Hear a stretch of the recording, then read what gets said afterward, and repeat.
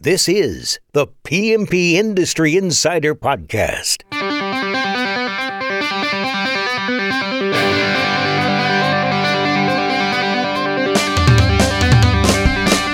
You're hearing from Coalmarch and Triangle Pest Control's Donnie Shelton and PCO Bookkeepers, PCO M&A Specialist, and Turfbook's Dan Gordon, as well as some of the biggest players in the pest control and lawn care industries.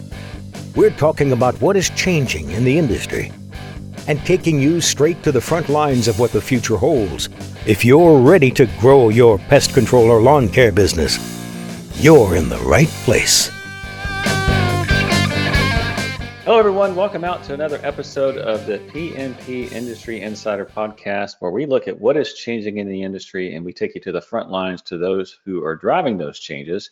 My name is Donnie Shelton, owner of Triangle Pest Control and CEO of Coalmarch, a company that offers digital marketing and sales services for the home services industry, specializing in both pest and lawn. And as always, I have I'm not going to call you my partner in crime, my colleague. You're definitely bona fide today, Dan. My colleague, Dan Gordon. Dan, want to say hi? Hello, everyone. Dan Gordon, PCO Bookkeepers, fractionalized CFO work for pest control industry, exit planning as well. And that's what we do. And actually what we really do is this podcast, which is probably the most fun that I have all week. So anyway, I think we have a terrific guest here. We do. Today we're talking all about how to build successful sales team. And we have a guest that we actually had at CO2 this year. Dan, would you like to introduce our guest? Sure. Ian Robinson from Massey Services. And I have to say, when I listened to his presentation at CO2, there was so much that resonated with me. I mean, I thought it was outstanding. So Ian has been with Massey for quite a while, left for a brief stint and then came back. He's the Vice President of Business Development. Is that right, Ian? That is correct. That's what they tell me, at least. Right. So in his role, it's sales development, customer care, overseeing special units, including multifamily and new construction.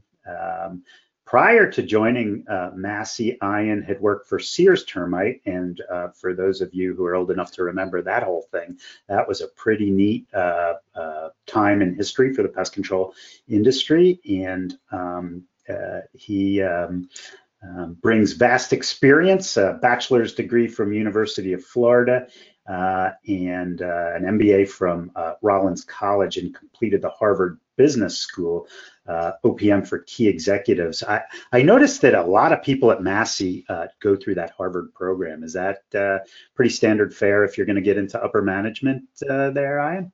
Well, it's certainly a perk, without a doubt. I mean, the experience was phenomenal, and it started. Harvey Massey had gone to Harvard Business for a similar program for the owners and executive officers, and then began to send the key staff. So Gene Nowry, who's our CFO, Tony Massey, Ed Doherty, others had gone, and great experience. Certainly recommend it to others that want to really have an experience that's unlike anything else that you could get in the U.S. for sure. Yeah. Well, I want to, before we get going on this, I actually have two stories. The first one is, Ian, congratulations. Just so you know, I'm sure you don't know this, you were the most popular speaker at CO2 amongst Coalmarchers. I heard so much feedback about your presentation. They really enjoyed your presentation. I just thought that was well, thank you. I want to give you that feedback. It was great. And we've mentioned this before. I think there's a way that you can access especially if you attended CO2, but I thought your presentation was wonderful, and I'm sure we're going to get into that later on in the program here. I was going to say that I didn't want to alienate any of your other speakers, though. But what I said, Coalmarchers. I didn't say everyone. I'm certainly not trying to alienate anyone. But you know what? He did a great job. I thought it was a great. Actually, it was the second best, because mine was just kidding. Oh, here we go. Oh, you've been at it a lot longer than I have, Dan. Yeah. So actually, the second thing was years ago. I'll never forget. I got this call for this rat and mouse problem. This lady was getting tons and tons of rats and mice into her home. and it turned into an exclusion. And it was an old rock house, and there was holes. I mean, I spent 2 days out of this house just plugging holes left and right. And I'm like, where did you get this house? She goes, oh, this is an old Sears house. I'm like, really? Apparently Sears used to sell homes as well. So I don't know. And I think if you're old enough, you've probably been out there and you've seen a couple, but yeah. So when you talked about the Sears pest, and like I just remember working, or at least working on that home, and I thought, wow, I didn't, you go to the old catalog and like, yep, I'll take that one. So, all righty. With that, let's get into Ian here. So, Ian, obviously you have an extensive background in the industry and at Massey Services. You have worked for Mr. Harvey Massey, which is a legend in our industry. Can you tell us what it's like to work for him? And obviously, I don't think Harvey's probably not engaged in the day-to-day anymore. I'm sure Tony is, but maybe just talk us through what the leadership's like, what it's like to work there. I know Massey has a very strong reputation in the industry. I think it's well-deserved as far as for your culture. I know personally, when I've been to Massey, I've always been impressed with the ability to execute. I feel like Massey has a wonderful culture of execution. I mean, I just look at what they do, and when they go in, it's like they go in all the way. And so with that, I'll kind of lead it off and kind of hear what you have to say about that. Sure, thank you. And I appreciate the accolades from the CO2 experience. That was fun for me, and I'm glad that people got something out of it. So that makes me feel good. So yeah, I've had the fortune of not only working for Harvey Massey as a legend in our industry, but also with Chuck Steinmetz, who had created Sears Termite and Pest, and also had done Middleton Termite and Pest. And I also have a legend in the making that I work with, and that's Tony Massey, who I've worked for now for the last 14 years as he's been president of the business. And I'll tell you more on a global standpoint, all three of those leaders really brought three things to bear in my experience. And first of all, just clarity of mission. What is it that we're out there to do in terms of taking care of the customer? The second is passion. I will commit to you faithfully. These are not people that are sitting behind desks and just looking at numbers. They are passionate about what they do and about what they're building, what they have built for themselves and their family and the business. And then the third thing that's very clear is that none of them like to lose. I mean, there is an absolute hatred of losing, and that's a little different than always wanting to win. But a hatred of losing, just absolutely making sure that what they're doing is for the betterment of the customer, the betterment of their team members, betterment of the company, were three things that just absolutely drove my experience working with them. And certainly most recently, the last 18, almost 20 years now with Massey Services, I will tell you that working with Harvey Massey and also with Tony, you learn a lot because they get to bring to bear experiences that you didn't get to have yourself. So the ability to hear the sayings and the slogans and the mantra and living that every single day, whether it's, the customer is first, whether or not it's, hey, if somebody's not satisfied, they deserve their money back, and that's how we're going to build our business. Those are some of the experiences and the way that it is like to work with them. I mean, every day results matter, and you're out there every day making sure that what you were tasked to do or directed or you have responsibility to drive and create, they want results. And as long as you are willing to produce results, then you're going to be in great position. And that's also true just overall for the culture of our customer focus. Here I am, I'm in charge of business development, which obviously a large chunk it deals with sales. And at every session that I train, every time I meet with managers, I remind them, we are a service business that happens to sell. And I'm quite fine with that. And that's incredibly important because I never want to be in a position that I sell something that I can't go ahead and deliver on our mission to be the best in the industry from a service standpoint. So that culture of service first emanates across the board. We're a family business. So we still, despite our size, and we're closing in on 300 million, despite our size, we still operate like you can reach out, pick up the phone, you can call Tony Massey. Tony Massey just got done going through, and we still have 2 more weeks of it. I would tell you 40, if not 50 sessions of training to talk with all of our frontline people in order to get in front of them, to tell them that's important to continue to have interactions even in this age of the pandemic, but also to be able to personally thank them for what they were able to do in 2020 and to have the confidence and faith behind the decisions that we made as a company in terms of protecting everybody's health, protecting everybody's financial health, and then making sure that we took care of our customers as we expected to on a day in, day out basis and keep them safe as well.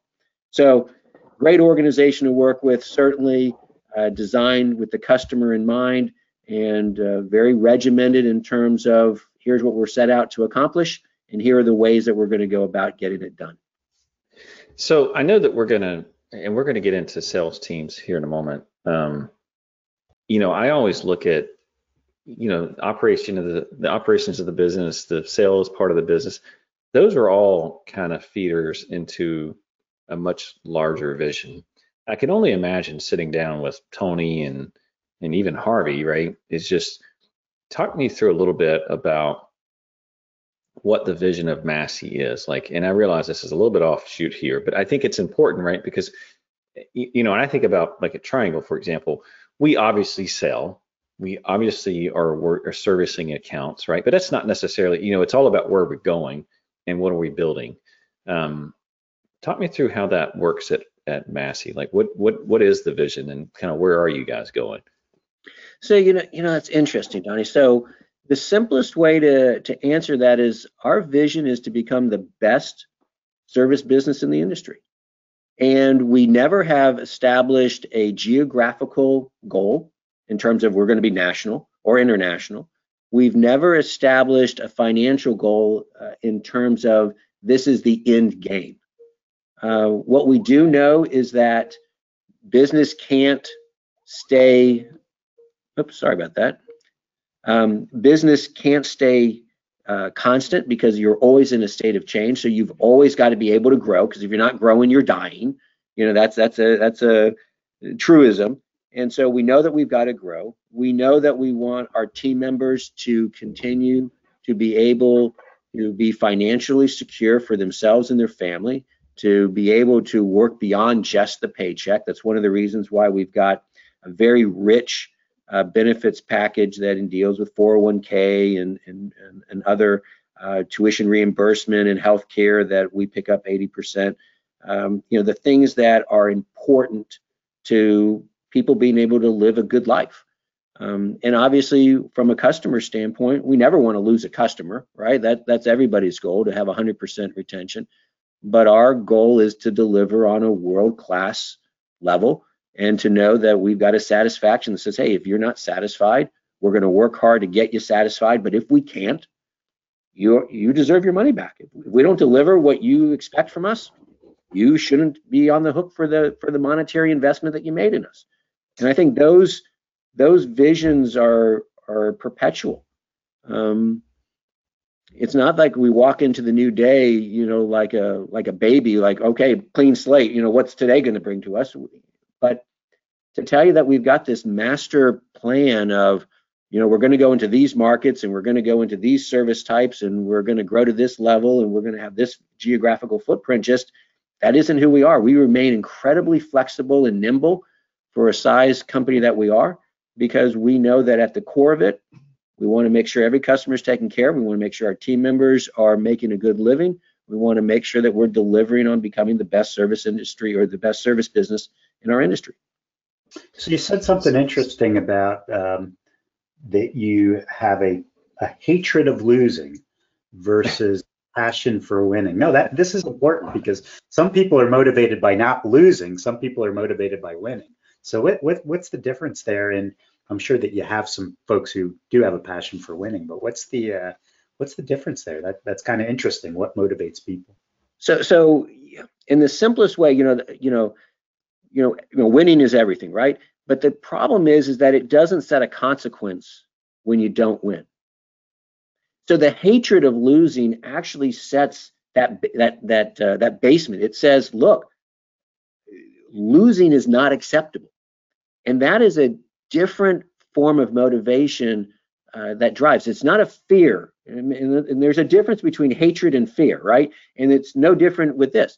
The hatred of losing really says there's a consequence about losing. So if I go and give my best game, people say, I gave my best, coach. I did everything I could. Well, sometimes your best isn't good enough.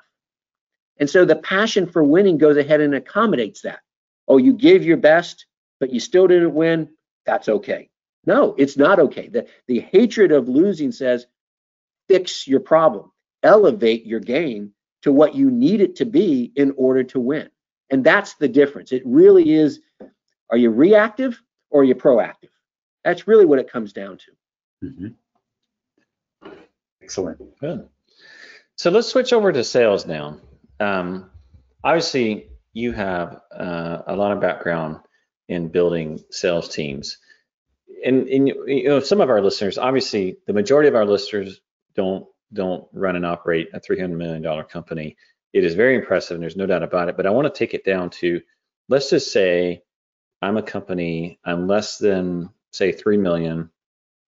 What do you think is the top mistake people make when recruiting and hiring salespeople? Because I can tell you from my own experience, I feel like salespeople is like herding cats, man. I mean, there are times that I love them.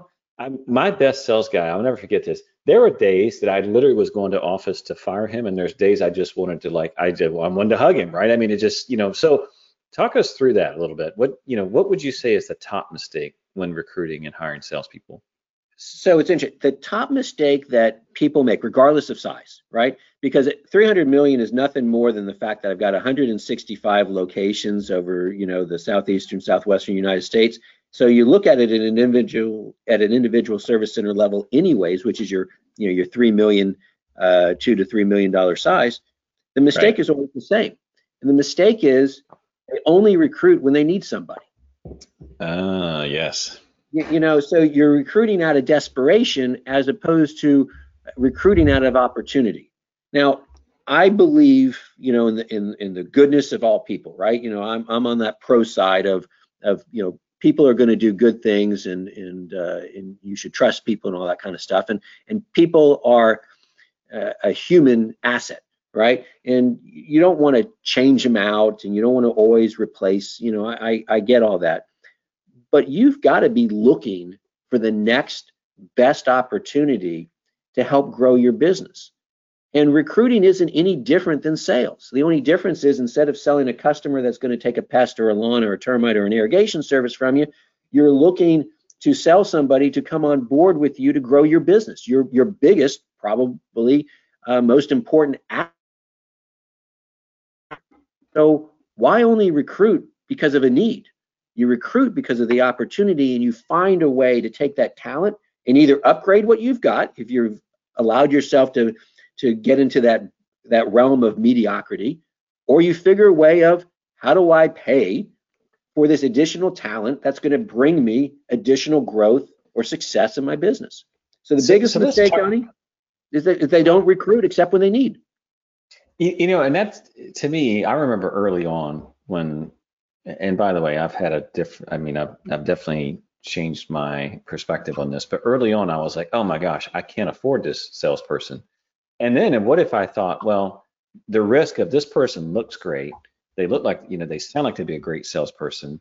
Do I take the risk on this person and swap out someone else? And just like you said, I don't like that. And so I was always kind of gun shy. So what would you say to folks who, let's just say they got a salesperson, they do okay, they're doing all right, they don't necessarily need someone now, and they look at this and they say, yeah, I should be recruiting, and then they run up on someone who they like.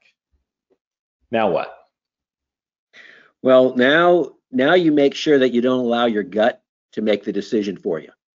And because it's interesting, you said a couple of things that was interesting, right? The guy looks good. I feel that he would be good.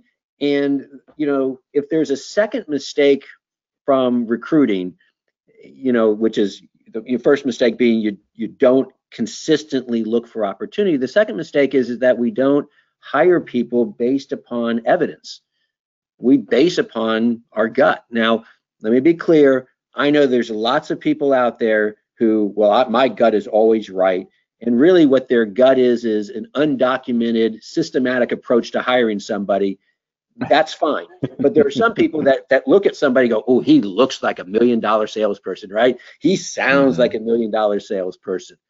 But they don't do the effort. They don't have the discipline to go through and say, let me talk about evidence-based hiring to make sure that if I'm going to change out an okay salesperson, that I am actually changing that person for somebody that's going to produce a better result. So, what do you do when you got somebody and you're not quite sure? You interview, right? And I don't mean just interview and have, how you doing today? Sell me this paperclip, but really going through and determining what's their history, what have been their experiences, how do those experiences tie to what you need in the role that you're looking to upgrade or that you're considering upgrading or considering to add, and then make sure that those two things mesh. That helps take some of,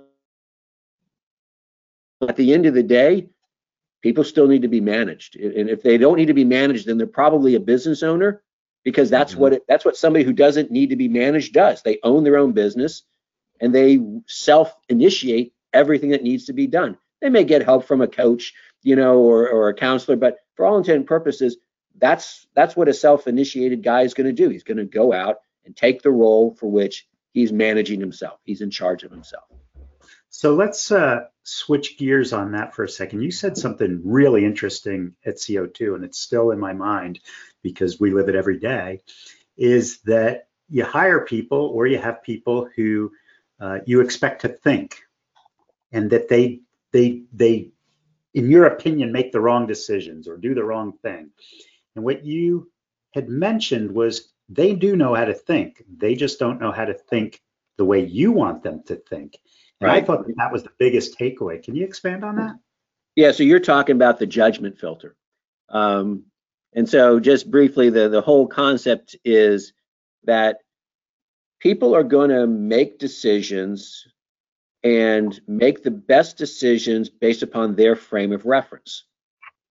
And it's interesting, I was doing an annual review this morning and talking about decision making, and reminded this individual that the decision making needs to be holistic. It needs to be global for the organization as a whole, even though their responsibility is a subset.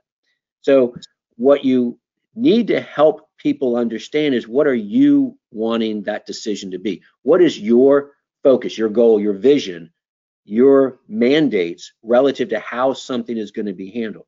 So again, you go back to culture at Massey. Customer is number one.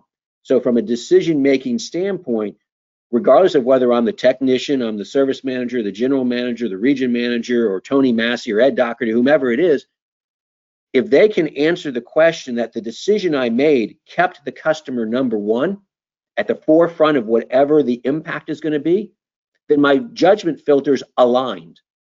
But if I can't go ahead and make a decision that keeps that customer number one, my judgment, even though it might have been correct, isn't aligned with what I want the organization to be moving forward with.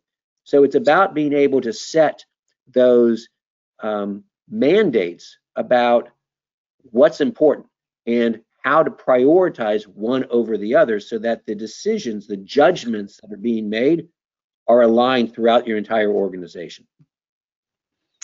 Yeah, just it just so resonates. The why can't you think? Well, you've thought, and if you put the vision right out there in front, then hopefully you'll make the right decision. And if you don't, maybe you're not the right person. That's right. And also remember, things evolve, right?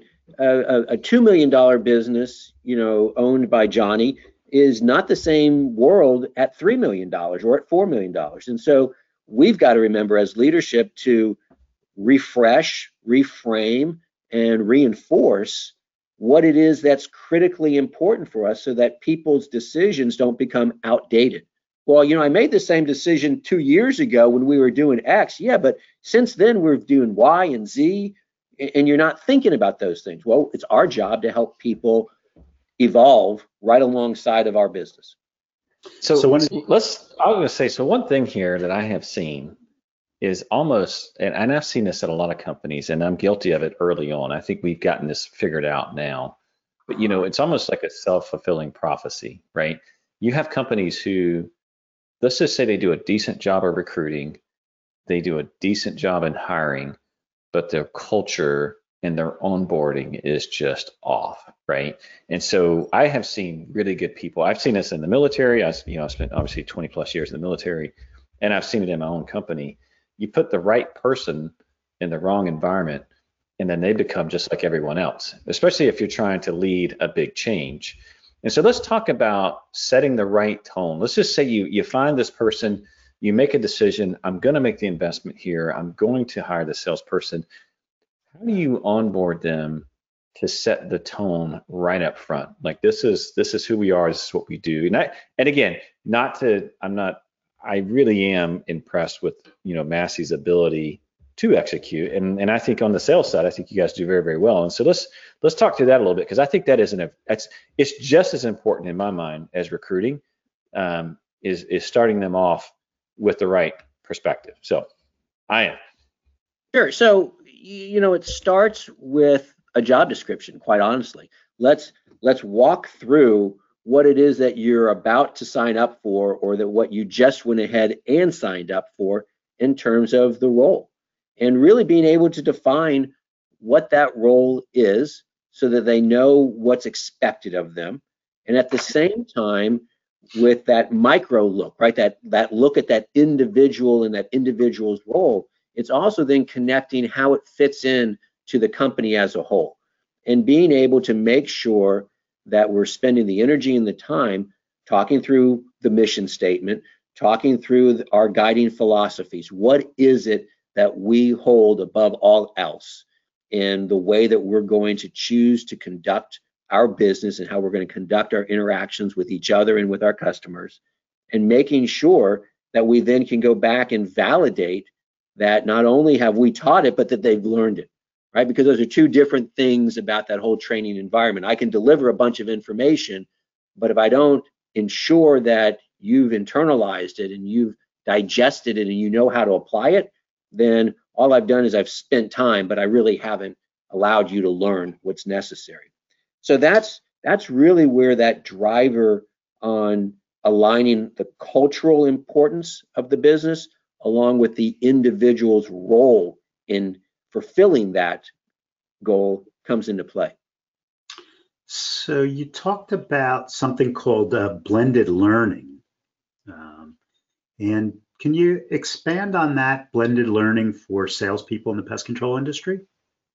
Sure. So blended learning is nothing more than different avenues, different ways, different approaches for somebody to learn. So some of it could be auditory, they're listening to tapes in the car, or listen to me, tapes, right? That listening to CDs on their Walkman. They're listening to their 8-track. Yeah, they got their Walkman from like Galaxy and the Guardians, right? But they're listening to things. They have the ability to see things, and then of course they have the ability to experience things. So blended learning for sales is exactly that. So it may start off with, okay, let's read through certain things, maybe it's a framework of a presentation, maybe it's the 8 steps of a sales proposal. Here are the steps. Let's read through it so that you've got a familiarity with it. Okay, now let's go ahead and let's listen and watch, others role play or video or some other mechanism of an exchange, an interaction, right? A podcast, if you will, of learning. And then thirdly is let's role play. Let's personally get engaged and say, okay, Johnny, let's talk about how you're going to sell pest prevention, and here's the situation, and here's a mock graph, and walk me through the 8 steps of the sales program. So from a sales standpoint, it is getting familiar with the material, the product knowledge, if you will. It's being able to see it, to watch it being done in order to see the best things about it, to see the things that you don't like about it, and to see the things that you are missing. And then third is to go and do it yourself.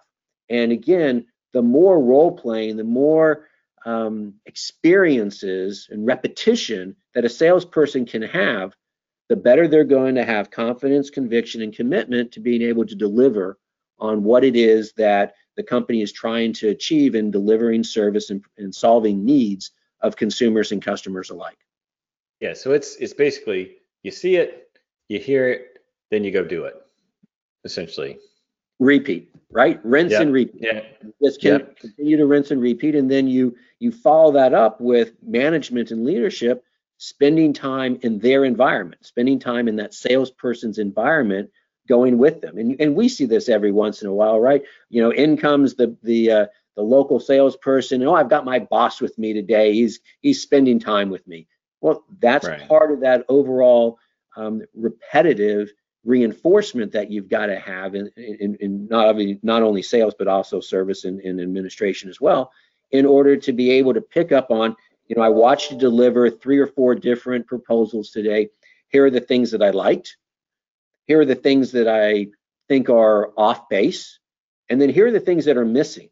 And too often, you know, when we talk about this blended learning and the doing part of the blended learning piece, too often is there's not enough feedback. You know, there's not about feedback about what was good to reinforce that. There's not enough feedback about, hey, this isn't quite, you're using the wrong word. You know, you're using the word chemical versus material, right? You're using the word contract versus agreement, the nomenclature that makes a difference between how you put that customer at ease. And then third is we rarely talk or we forget to talk about what was missing. You know, you did a great job on these things. Here's a couple of things to improve on. And then we forget to talk about what was missing. You know, you missed the opportunity to do X. You know, you did the inspection, you spent the time in the attic, you saw that the insulation was, you know, sparse, and yet you didn't go ahead and convey that to the customer, whether you sell a tap or anything else, right? You didn't talk about something else that you observed that provides value back to the consumer, whether you're selling the service or not. So those are things that are part of that blended thing. This is really important, and this is actually a question for our listeners, and the question is simply this: when is a technician or a salesperson trained? The answer to that question: never. That's the answer, never. And let me tell you why I believe that. I will say this: at Triangle, this was years ago. Again, I think everyone on the podcast knows I don't sit in the CEO seat anymore, but back when I did, you know, one of the things I found out was that we did exactly what you just talked about, Ian. We did kind of the written part. You know, you had to pass the exams. We had like this online program, and folks would get their basic training. This is what it looks like this is what a monolithic slab is. This is how our customer service experience should look, yada, yada, yada. Right. So they get through all of that. And now I know, at least from a knowledge perspective, they understand and know what they should do. Then they would get out in the field and we would go through a whole checklist there. And that was good too. You would still, even after all of that, you still have about a 6-month window where a salesperson, a new technician, whatever, they were still calling their lead quite a bit. But where I really did a ton of training was on these monthly inspections. You know, I'd have a guy been out in the field 1.5 years, 2 years. I'd do an inspection and I'd watch him walk around the house. I'd watch him run our procedures. And just like what you just said, Ian, it's like I would learn an awful lot just because not necessarily bad habits would come up. It would just be, you know, there was always something more we could be doing. There could always be a better way that we. So my point is that training, I don't ever want anyone to think that you're trained and then you're good. Learning never ends, right? Training never stops. Like and shower. If you think that, yeah, I mean, if you think you got it, that's the kind of the beginning of the end. And not to run off on a monologue here, but I think it's critical. Yeah, here's so we talk to owners all the time, and you know, how do you know that sales guy's good? Oh, he's a great talker. He can talk to anybody. But is there accountability? How do you hold that guy accountable? Many times what we find is that guy who's a great talker is just that, a great talker, maybe not a great salesperson. Not a good producer. Yeah, right. So results matter. Yeah. Results matter. Numbers don't have feelings. What areas do you specifically hold your salespeople accountable? Like, what is is it how they dress, how they look, how they perform, how they sell? What are the things that can get somebody fired versus somebody, just a pat on the back and say, hey, maybe you should do this? Well, the answer to the first question is all the above, right? So if you can't get the look right, you can't get the act right. And the industry as a whole, and certainly Massey as a leader in the industry, our image is critically important. We've come a long way as an industry in the way that we look and the way that we're perceived, and we need to continue to be moving forward with that and have a very low, if no tolerance for companies that are willing to pull us backwards in the image and the way that the public eye looks at us as providers of an essential service. But I'll tell you, how our people look is important, and we've got grooming standards, and we've got a set attire that they're to wear. And somebody comes into work in the morning and they're not up to par, they'll head back home and shave, right? They'll head back home and get on the right colored pants and the right uniform shirt, so that they are carrying forth the image. And Donnie can speak to the marketing impact of the fact that you want that look and feel to permeate as many different touch points as humanly possible, from what you put on TV or on air and digital, what they see when they're driving down the road and they see your vehicle. So image is important. And so you want to get the image right. You've got to have a full day. I mean, we expect our people to be productive. And so we have standards and metrics and expectations on how many people you should see each day. And we know what those numbers are based upon their own personal performance. So some people may only have to see 3 people a day, 3 new people a day to go out, propose, find need, be able to provide solutions. And they walk away and they're right on target for their budget for what they wanted to achieve in order to have the lifestyle that they want in terms of their compensation. We've got certain expectations about the ultimate result. And the ultimate result is based upon the number of people that you saw, how many people chose to allow Massey Services to provide service to them. And we've got a great, not only training program, but a great performance assistance program that allows us to meet with them every single day for both accountability and development, but also to be able to look at their performance over a period of time and be able to sit down with them and say, Johnny, here's where you're strong, and here's where you're not really getting the most out of your effort, or you're not getting the most, period, because you're not putting in the effort. And here's what we're going to do a little differently in order to get you up to where you need to be so that you can be successful. Most salespeople in the pest industry are on commission, so they are part of you eat what you kill. And so it's important for us to make sure that they are hunting appropriately and effectively in order to find need, be able to provide a solution, and be able to bring somebody across the finish line to be able to allow us to provide service, and for them then to earn the living that they want to earn. The part that I think, whenever you hear this word accountability, I just think that creates a flood of negative thoughts for most people.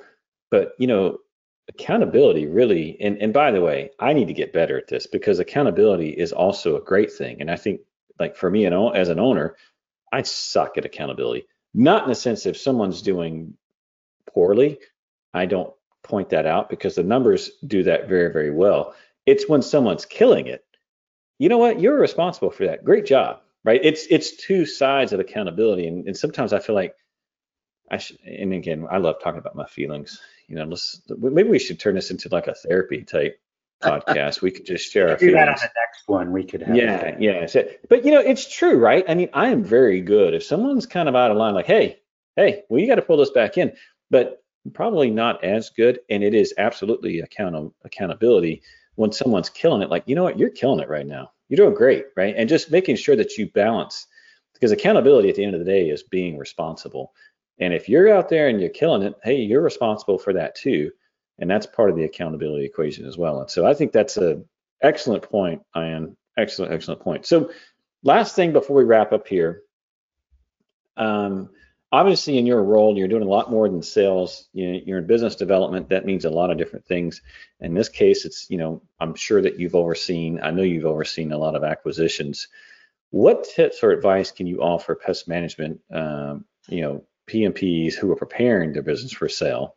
Anything that they need to pay special attention to, things to avoid, just kind of in general, your perspective, what you've seen that works really well, things that you've seen that not work so well, and maybe some things that they can do and focus on, some things they should avoid.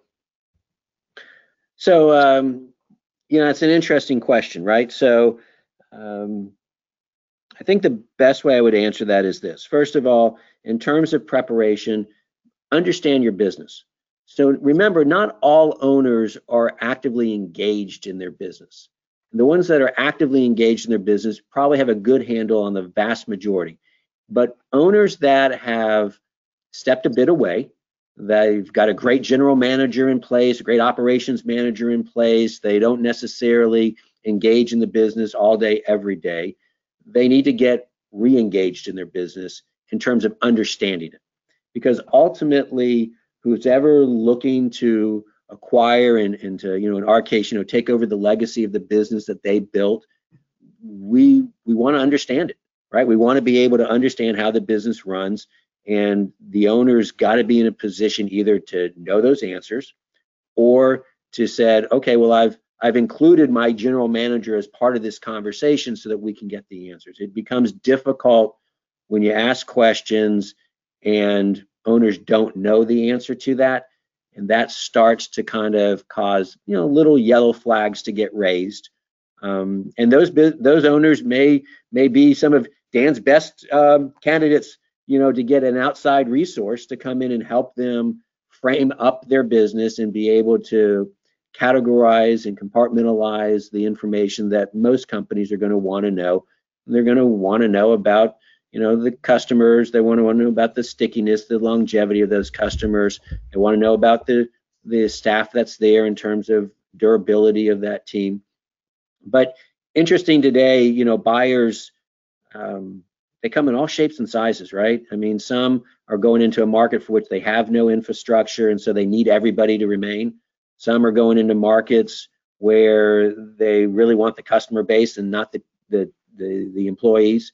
So the ownership needs to kind of decide what's critically important for them.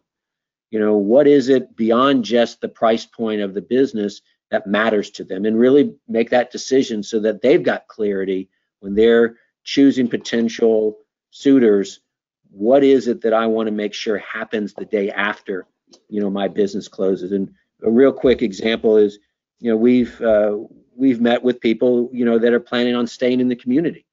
And so our comment to them is, we want to make sure that when you're out to dinner, a week after you sell or a month after you sell, that people are coming up to you to congratulate you on the sale of your business because the company's done a great job. That's far better than sitting down to dinner and somebody coming up and saying, hey, Johnny, I hope you made out like a bandit, because what they've done to your business is just an insult. So that's an interesting point. So obviously, we're pretty involved in doing these types of transactions, and we as financial and exit advisors obviously focus on the quantitative, the adjusted EBITDA, the growth, the recurring versus non-recurring.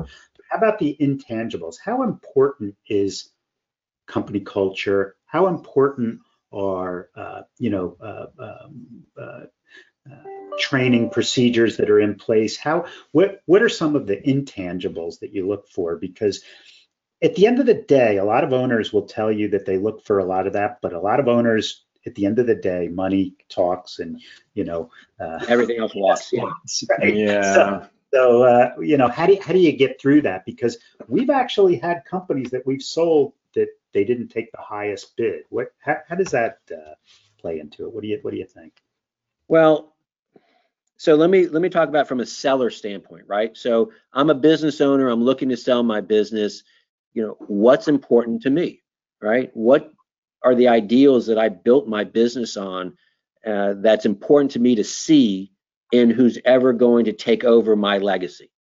And that could be, I want my people to be taken care of, right? I want them to still have a job, the morning after. That's important to me. I want to know that since I'm still going to live in the community, that all my long-term customers are going to continue to receive the same, if not better, or more expansive service opportunities and being taken care of. I want to know that the company that's coming in has got a history of retaining their customers, retaining their team members, has a good image in the marketplace. Maybe it's important to me that, it's American made. Maybe it's important to me that it's another operator as opposed to an investor per se.